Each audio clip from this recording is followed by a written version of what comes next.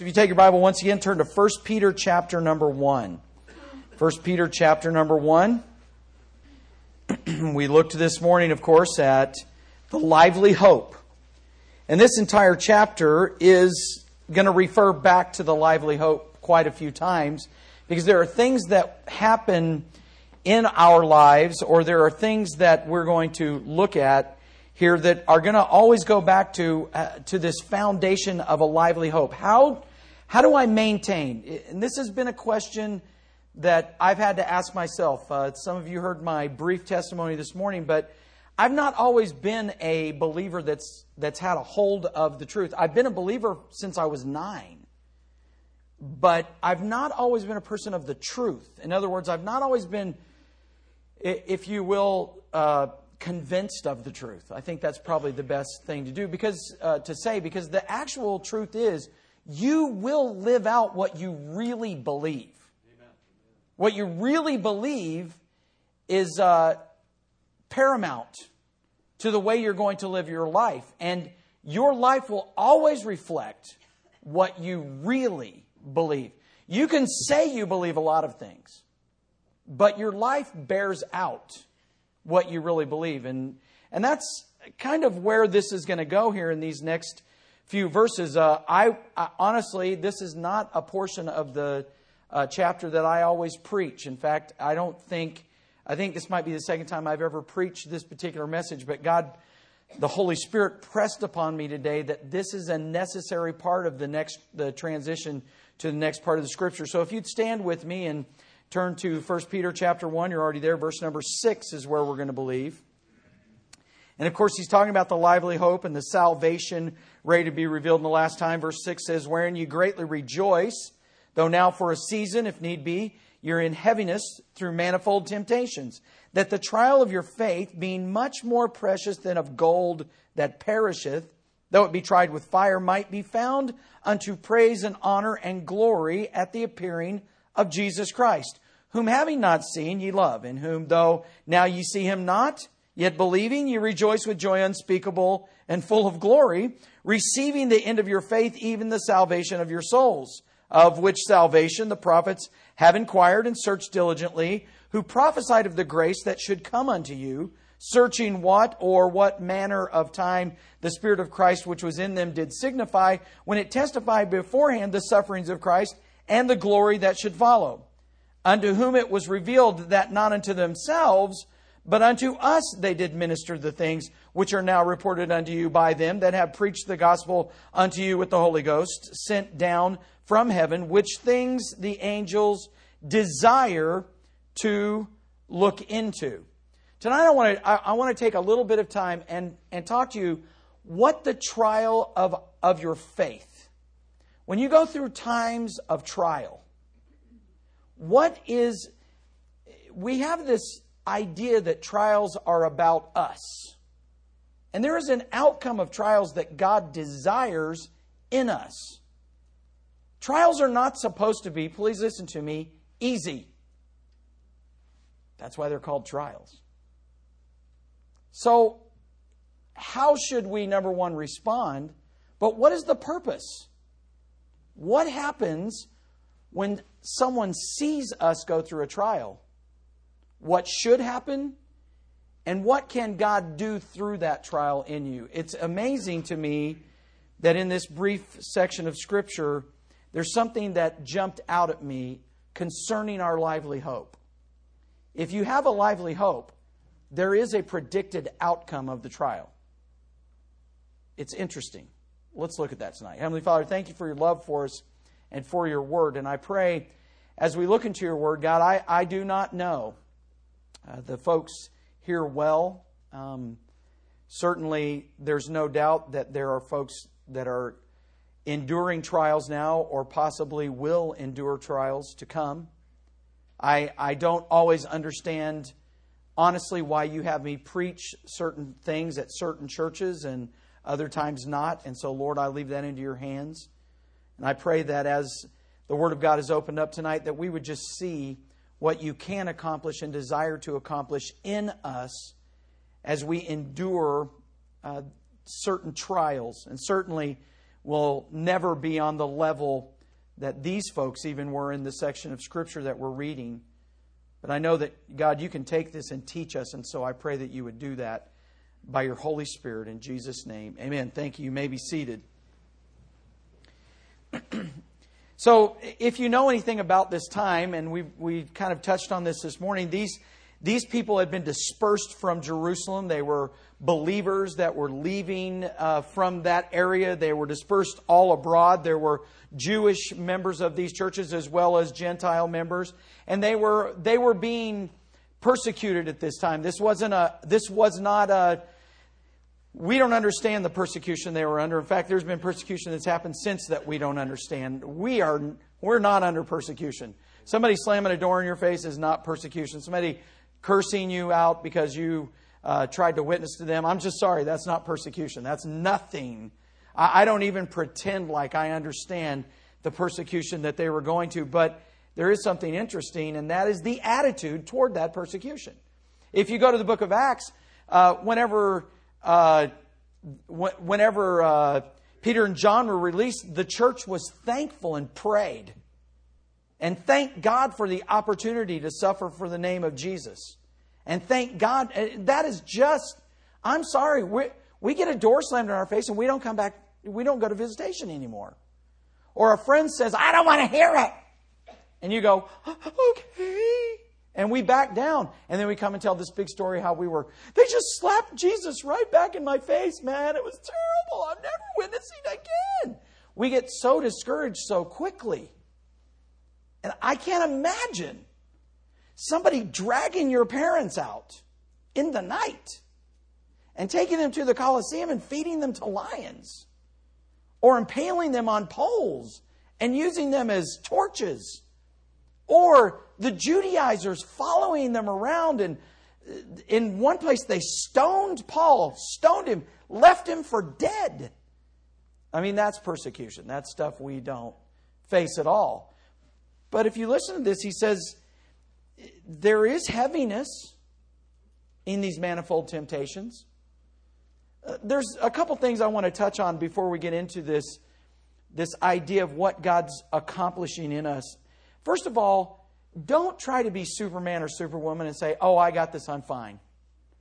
There's this idea that Christians are supposed to suffer silently and never acknowledge that actually, this isn't that easy. It's a bummer. I'm sorry, you lose a child, that's a bummer. I've never understood people saying, well, they need to get over it. You just want to kill them. In a Christian way, of course. I never wanted to kill anybody in a non-Christian way, whatever that may be. A Christian way would be baptizing them and holding them under the count of 100. But that's a Christian way. It's certainly an alternative. Baptism on the 12th, I believe, is coming up. No, so if you've done something to Brother Jim, no, don't get baptized. But okay, Ron, come back. It's bad when you crack yourself up, guys. All right, let me just tell you that. But the truth of the matter is that trials are called trials for a reason.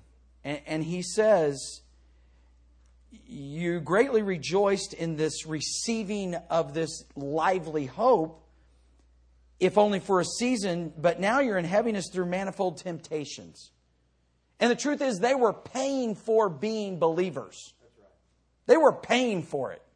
Especially, the reason they left Jerusalem was not because of the Romans. They left Jerusalem because of the Jews and the attack of the Jews upon the Christian belief. And although the Romans considered Christianity just a sect of Judaism, the truth is the people who were truly Jews were pursuing them all over. I mean, you read the stories in Acts, and everywhere Paul went, the Jews followed so that they could persecute those who would believe. And in the synagogues, they would persecute those who would believe. And it was a physical persecution, so sometimes they would have to move. And I'm going to tell you right now, moving because you were being persecuted and thrust out of your home, that's not like you're woohoo all the time. I mean, sometimes, honestly, it would get a little tiring to suffer for Jesus.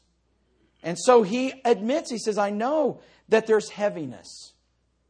But the change that he makes here when he talks about these trials gives us the perspective and why staying attached to and anchored to the fact that we have a lively hope is so necessary. How is it that we, as Paul would say, suffer not or sorrow not as others suffer? How do you do that? How do you go through a trial that is at one time very heavy? It's a very heavy thing, yet you consider it something that's good for you. And that's exactly what he's going to address. It begins with us remaining anchored to the lively hope. I'm telling you, as a believer, you can endure a lot of things from a lot of people. You can endure the wrath of the world upon your belief if you understand that this lively hope is where you are anchored to and that the thing that is necessary for you to continue. If you're suffering, like I've heard people say that, the disciples, even liberals that call themselves Christians say, the fact Christ probably didn't really rise from the dead. It probably was truly just a movement that I sometimes watch the History Channel. Don't ever do that, especially if it says something to do with the Bible, because it's never real. It's never true. But oftentimes I watch it just to hear what they're going to say. And I sit there and I see these people from these once very staunch Baptist colleges now saying, Christ probably didn't really rise, but these people wanted to propagate His words and His gospel. And so they went out and they suffered for their beliefs, but it was, it was just part of that time, that day, that age. It wasn't really true that Christ had risen from the dead, because everybody knows a person can't rise from the dead. Well, no, a person can't, but God can. And the difference here is that they're not suffering for something that they don't believe. Amen. They're suffering for something they know is the truth. Why? They saw Him. Amen. Why else? Well, Peter will explain that to us a little bit later. If you stay, Tuesday night's a great wrap-up of this. You should come. You really should come. If you're going to need to miss one night, miss tonight and come back tomorrow night. But, hey, sit down. Anyway, everybody's going, what? The truth is that they believed what they were suffering for. It makes it easier to suffer for something if you believe it. So he says that the trial of your faith, being much more precious than gold that perisheth, though it be tried with fire, might be found unto praise and honor and glory at the appearing of Jesus Christ. The trials are precious because they teach us that this world is not the end. You do understand that this earth is going to melt with a fervent heat. All of this is going to pass away. The elements of the earth are going to melt into a fervent heat. God's going to be done with everything, and time's going to be over. And this is going to be consumed with a fervent heat. Do you know what that means? This building will not be here. Isn't it crazy how we as Baptists have sacred cows in our life? Like, I don't know many people, I don't know if folks that are actually here, how many have been here, but there might be some folks that would have gotten upset because they changed the carpet color from the original carpet color, which I don't know what the original carpet color was because I'm colorblind. So first of all, let me explain this to you. I don't care about color. So, but somebody may be upset because they've pictured this, this first pastor put this in and this is the way. And we have sacred cows in our lives where we uphold the sanctity of an item or a place. And the truth is that this church does not exist because of this building. Amen. This is not the church. It's a building where the church meets. The church is people. And that's why it's important for us to understand that the designer and maker and builder of the church is not a man, but it is Jesus Christ. And God has set forth a design for the church. And do you know, and I'm sure you do, but many people in foreign countries meet outside and never get a building. But they're still a church. See, the fact was that even the things that they held precious, watch this, even their very life, this tabernacle. I love the Bible calls it a tabernacle because it's just a temporary dwelling place. And the truth is, this tabernacle, they said, this is just temporary. While they're going through the trials, they're going, man, I'm so glad. Come on. Aren't there days when you think, I hope you do, that you go, I am so glad this is not the end. If this is all there was, take me out now. When I look around at the world, when I look around at the political system, when I look around at things in the Middle East, I'm telling you, if human beings are the last hope for humanity, we're done. We gone. I mean, there's like no reason for us to be here. Now, I'm not promoting anything, so stop looking at me like that. What is he promoting? Suicide? No. Kool-Aid, yes. My name is Jones. Here's to you. Anyway, here's to me. The truth is, every trial should teach us that this is just a temporary place we're in. This is not the end. And what makes it heavy? Doesn't it seem like when you're going through a trial that it's like it'll never end? When is it going to be over? So it's amazing when you're tied back to the lively hope, you remember. See, I've been given a home in heaven. They can take everything from me, but they can't take my soul because it belongs to the Savior. They can't take my destiny because He promised that I would be in heaven with Him. They cannot take away the hope that I have. The reason they can't take it away is because I don't even know where it is. I'm waiting for it to come to fruition. It's in heaven, but anybody ever been to heaven? We don't know. We just know we're going to be like Him. We don't know what that's going to be. But we know that when we see Him, we will be like Him. This is not the end. This body, I'm 51. It feels like I'm 100. I don't know how 100 feels.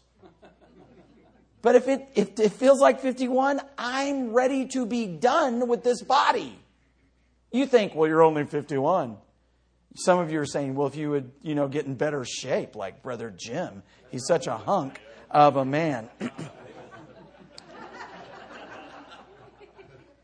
Anyway. And then you were waking up because the drool was going down. But, see, they knew that the trial, this is only for a season. This body is not going to last forever. That's right. This particular body, this corruptible must put on incorruption. This mortal must put on immortality. This body is not the body going to heaven. These aches, pains, arthritis, then the trials that I suffer in this body, that means they're not going to last forever. My dad always used to tell us, and this is a very common statement, I'm sure other parents told their kids this, hey, what doesn't kill you gives you better character, makes you stronger. But you know what? Sometimes in the middle of those trials, it seems like it's never going to end. When you're tied to the lively hope, you understand this. This is not all there is. My car is not all there is. My house is not all there is. If I lose all of those things, I still get to go to heaven. Amen. In all of this, now come on, these people were really suffering for the cause of Christ. This wasn't just a time where they were depressed, discouraged, disappointed. I mean, if you read the book of Job, do you know in the book of Job, God never gives Job the explanation for why he suffered? And He never says, this is the way you suffer. In fact, when God responds to Job and his friends, God only speaks of who He is. Do you know, being tied to the lively hope should remind us of who He is when we're in a trial.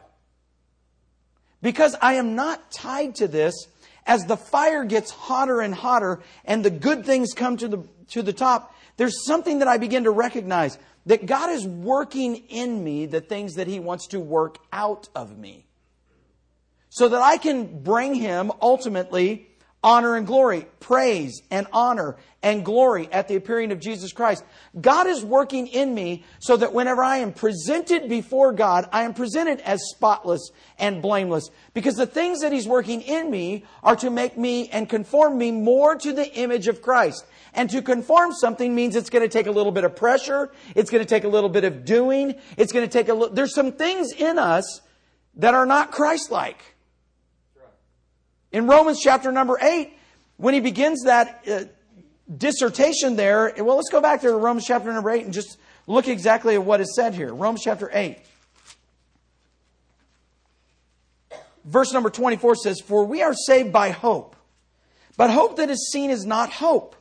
For what a man seeth, why doth he yet hope for? But if we hope for that we see not, then do we with patience wait for it." See, a trial reminds me that I am not where my final destination is. That's right. I'm not there. I'm here. I can feel me. I'm here. I feel the pain. Every pain I wake up with reminds me that I'm still here and I'm not in heaven. Every trial I go through reminds me my hope is not yet realized. I have a lively hope. It's living because Jesus Christ is alive. My hope, though, exactly what he says, if we're living in the hope, then we really have no hope to hope for. There's really no real hope. But if we recognize that where we are living is not our hope, let me stop here and say this. Trials should press you to recognize in yourself that you and I place too much hope in the things of this life. We place too much weight in our position at work, or our money, or our retirement, or perhaps our family. Every trial should press us to this idea that we are not yet where we are going to be at the end of our hope. We've not yet attained. We're not in heaven. We're not in the place. Well, I'm moving there, but I have not yet seen my hope. That's why it's necessary to realize that Jesus Christ is alive. Because honestly, aren't there times in trials where you go, I just don't know how long this is going to last? Disappointment, discouragement. Man, I wonder how long this can last. Well, for Paul, it lasted the rest of his life. That's right. Amen. You mean God might ask me to let this last the rest of my life? Yes. My wife's mother is 90 years old. And my wife and I have been married for 32 years, so I've known her mom, of course, not for 32 years, but for the last 10 years, she's lived close, and then for the last 5 years, she's actually lived in our house because to take care of her. And she's a very vibrant woman, she drove until she was 80. She drove well. She drove like a speed demon. It was awesome to ride with her. She didn't drive like a little old lady. She was like, we're like, okay, can you see? Did you see that pedestrian we just ran over? Okay, no, never mind. And then she got older. She decided to move in with us. And now, you know what's really hard to watch? Even your mother-in-law. Of course, my father is suffering from diabetes. He's lost a leg. And just to see people suffering, and piece by piece, deteriorating before your eyes. And I've got to admit to you, it's not easy watching parents suffer. But I can tell you another thing, and I know it sounds weird, but I know this. This isn't the end for them. They've accepted Jesus Christ. I see my mortality, and I begin to understand, you know what? I don't have a long time. The Bible doesn't say your life is even a vapor that appears for a little time and then vanishes away for no reason. Because that's exactly what it is.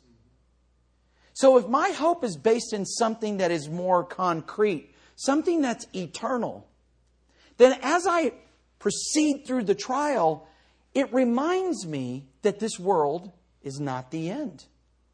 This is not all there is. Wouldn't it be a miserable life to believe that this world was not the end? Let me tell you what would be a more miserable life? To believe that I was going to be reincarnated back into this world. Is there no way to stop the madness? I mean, if your life stinks now, why would you want it to stink over and over and over and over? Oh, good, maybe I'll come back as a butterfly that gets squished on a windshield. Maybe I'll come back as a monkey. Let's not even go there. Maybe I'll come back as someone's dog. Yeah, that'd be great. Well, I was once a great leader, but I hope to come back someday as a beautiful butterfly. That's just weird. I'm so glad my hope is not that I'm coming back to this world. Amen. Oh, my soul, let me out of the cycle. No! If you have to flush me, do it. I don't care. I can't take it. If that is someone's hope, can you see how people would commit suicide? It'd drive them mad. Yes. See, a Christian, if they're truly tied to the lively hope, says, my Redeemer liveth. Amen. I know that my Redeemer liveth. I'm not worried about what's going to happen afterwards. In Romans chapter number 8, he continues and says this, likewise the Spirit also helpeth our infirmities, for we know not what we should pray for as we ought, but the Spirit itself maketh intercession for us with groanings which cannot be uttered. And he that searcheth the hearts knoweth what is the mind of the Spirit, because he maketh intercession for the saints according to the will of God. Aren't you glad that when you don't know what to pray, the Holy Spirit of God knows exactly what you need? I'm so thankful, because sometimes in trials, I don't know what to pray. Or I see someone going through, listen, I've sat with folks who've lost their children. And I'm telling you, I have no words of comfort. If there was no scripture to refer to, and there was no hope that Jesus Christ is truly alive, I truly would have nothing to say at all, because I don't get it. But when I hear David said, the child cannot come unto me, but I will go to him. When I read the scriptures and I see that how Jesus dealt with the children, and I see the things in 1 Thessalonians, and I see the dead in Christ shall rise first. Man, I'm telling you what, it makes me so happy that my hope has nothing to do with this world. It's such a blessing. Trials should certainly remind us that this world is not all there is, and this is not all of our hope. Trials are constantly shaping us and helping us to focus on Christ. If you look at this in verse number 8, it says, whom having not seen ye love. How many of you have seen Jesus with your eyeballs? I'm not talking about a picture. We've really seen Jesus.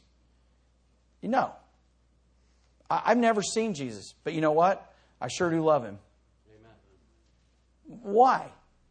Well, because he's my lively hope. Do you see how this string goes back to the lively hope? If there's no Jesus, why would you love him? If he's not alive, why would you love someone that's dead? I love people who are dead, but they're not my hope. My grandmother was a great woman, but there's no hope in her. She's gone. But Jesus Christ is alive. So he says, whom having not seen ye love, in whom, though now ye see him not, yet believing. Wow. In the middle of a trial, ye rejoice with joy unspeakable and full of glory.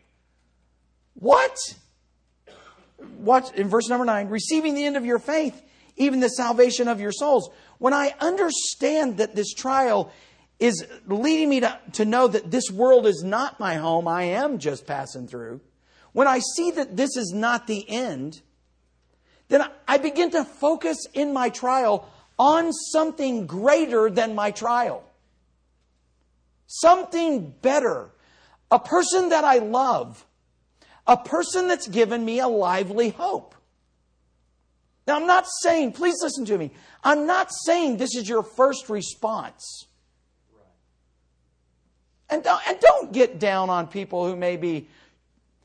It just drives me nuts how we Christians judge people who've lost a loved one that was very significant to them, whether it be a child, a mother, a father, maybe an uncle. And I don't know, and we always say, well, they need to get over it. Jesus didn't say that. Amen.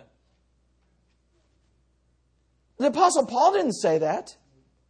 Peter didn't say that. We don't sorrow as others sorrows, but that doesn't mean we're happy that they're gone. That's not anything of what he's saying. Sometimes we get the idea that people should respond like we do. When it comes to loss of loved ones, I'm probably not as emotional as, let's say, my wife. And it's not just because I'm a man. It's because I'm just one of those people who believes a person who dies and goes to heaven is so much better off. But you know what? That doesn't make me miss them any less. I see my dad going through this time in his life, and I'm struggling with it. Because he's always been a strong man. You know, he was 6'3" as I was growing up. He's losing a leg. He's already lost a leg. The doctor told him just 2 weeks ago, if anything happens to this leg, you'll lose this leg too. He can't do the things that he used to do. And I'm going to tell you right now, it's disappointing. Now, there are people who are good Christians who would say, well, he should have eaten right. This is God judging him. No. We have this wrong picture that God's sitting there waiting to judge.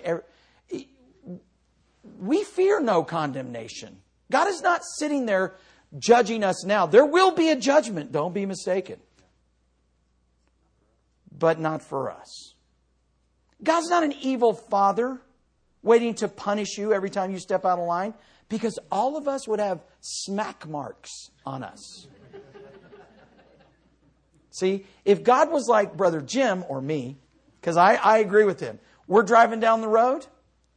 I'm talking about, Lord, could we get a little lightning here? That's what I'm talking about. Person in church sleeping. God, could you shock them a little bit? That'd be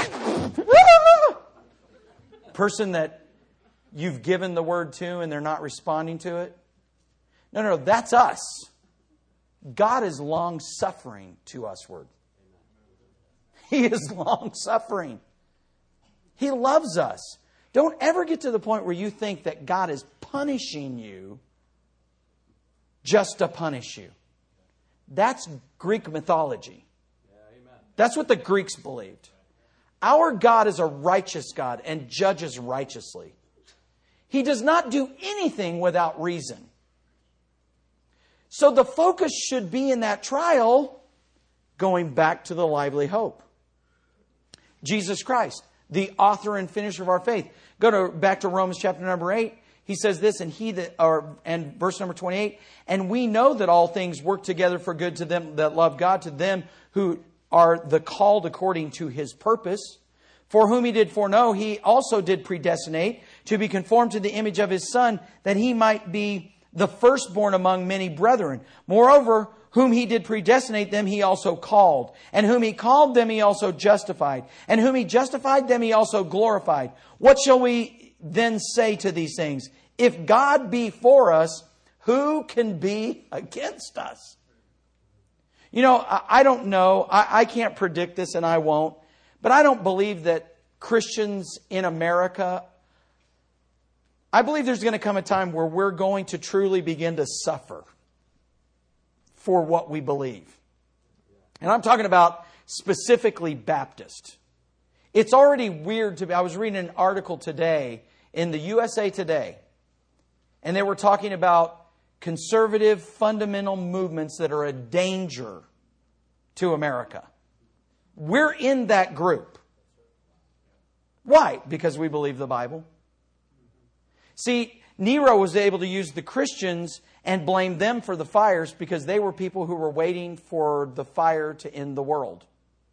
And so it was just a natural thing for people, even the Romans, to begin to agree with persecuting the Christians. Here, he says, even when you're in those moments, remember the person you love. The person you haven't seen, yet you still love.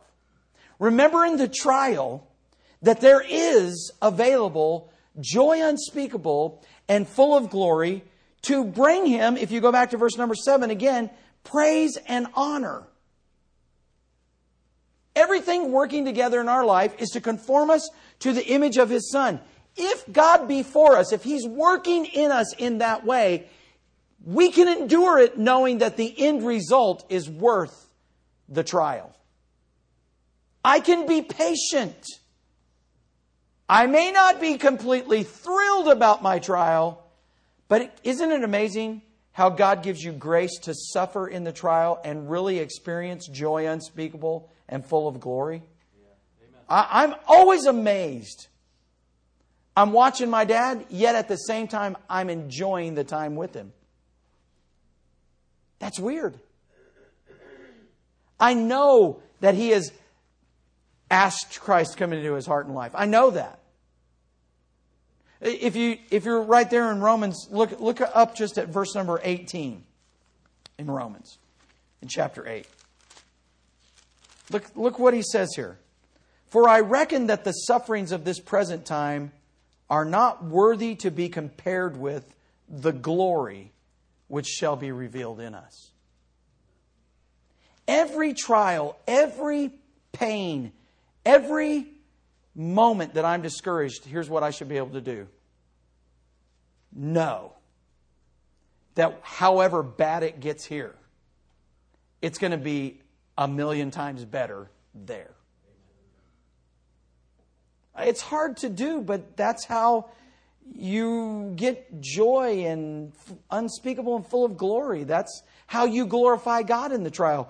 Then back in our text in verse number 10, it says, of which salvation the prophets have inquired and searched diligently, who prophesied of the grace that should come unto you, searching what manner of time the Spirit of Christ, which was in them, did signify when it testified beforehand the sufferings of Christ and the glory that should follow.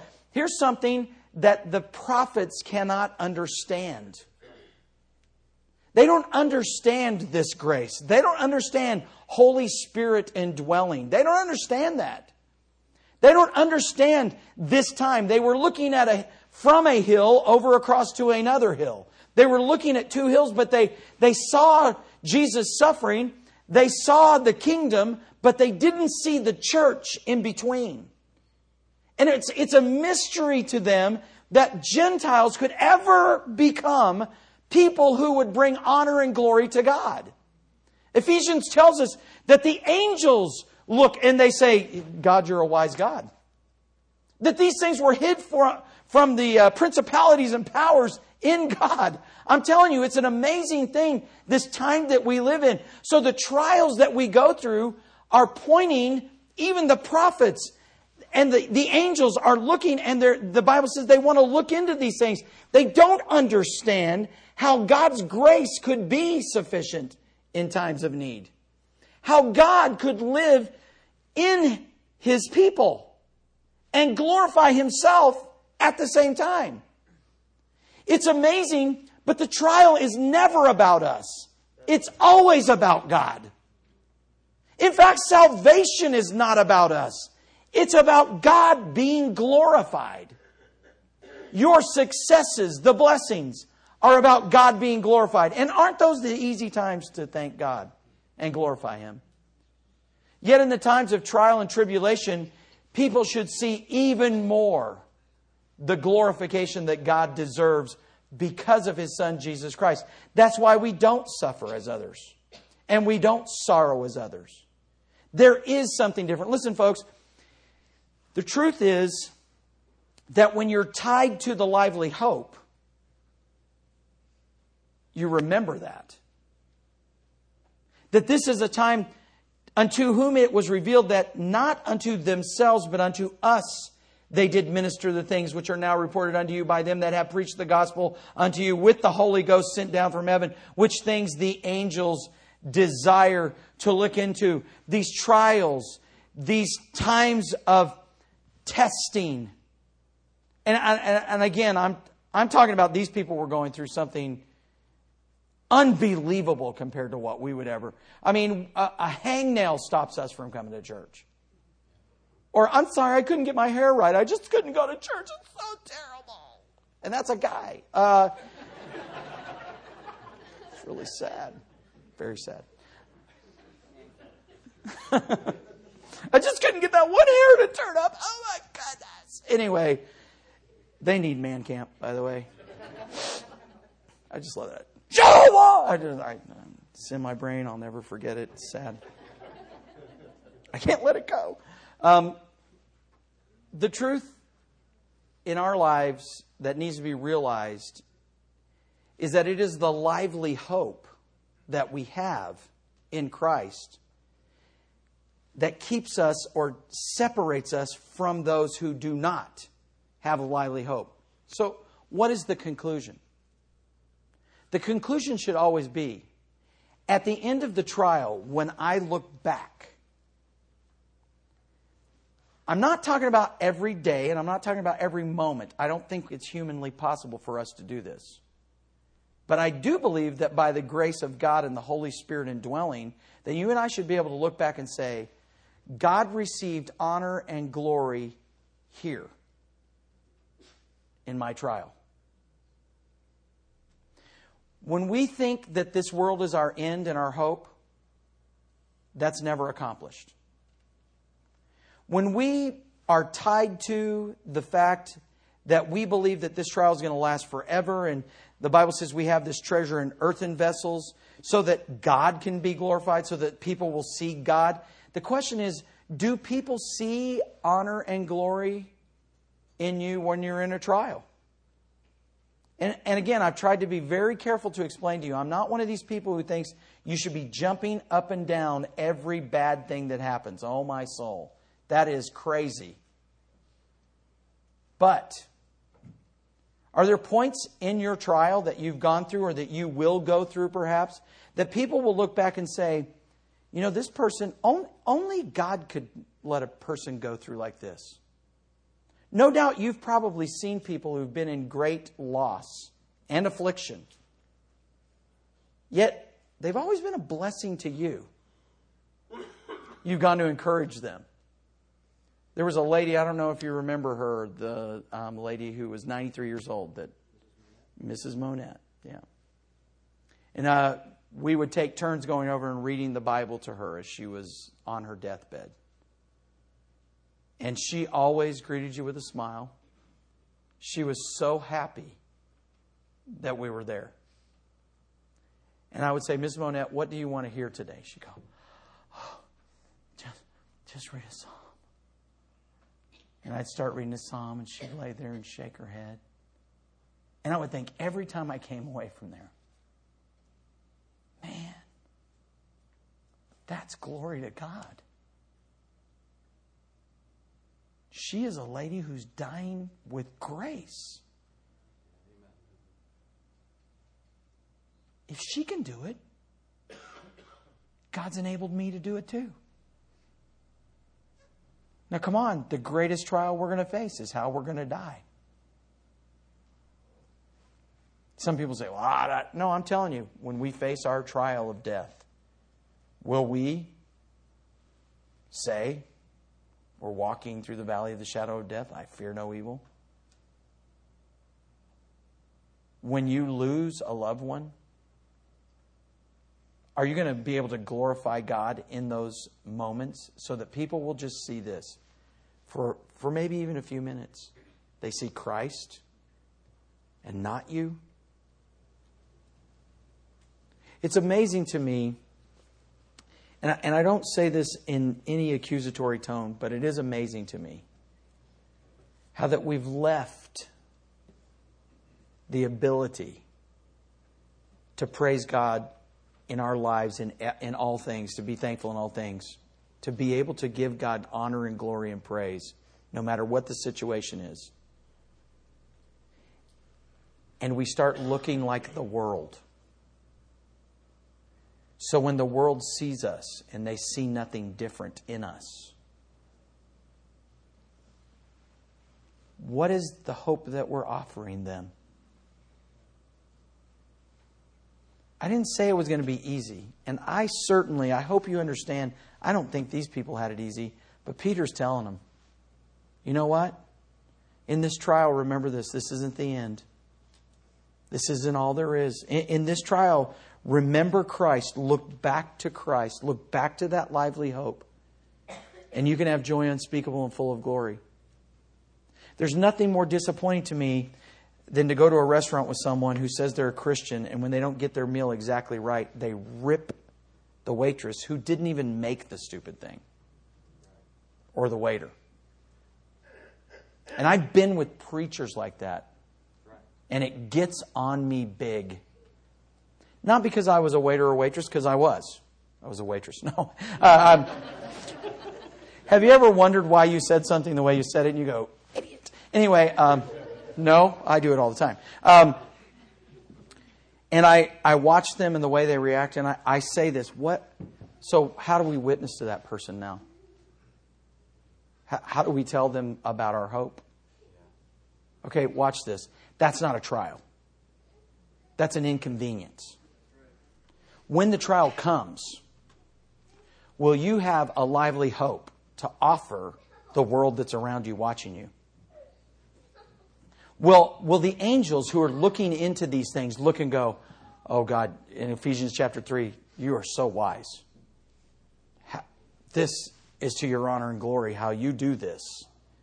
And people who were, please listen, no people. But now we're the people of God.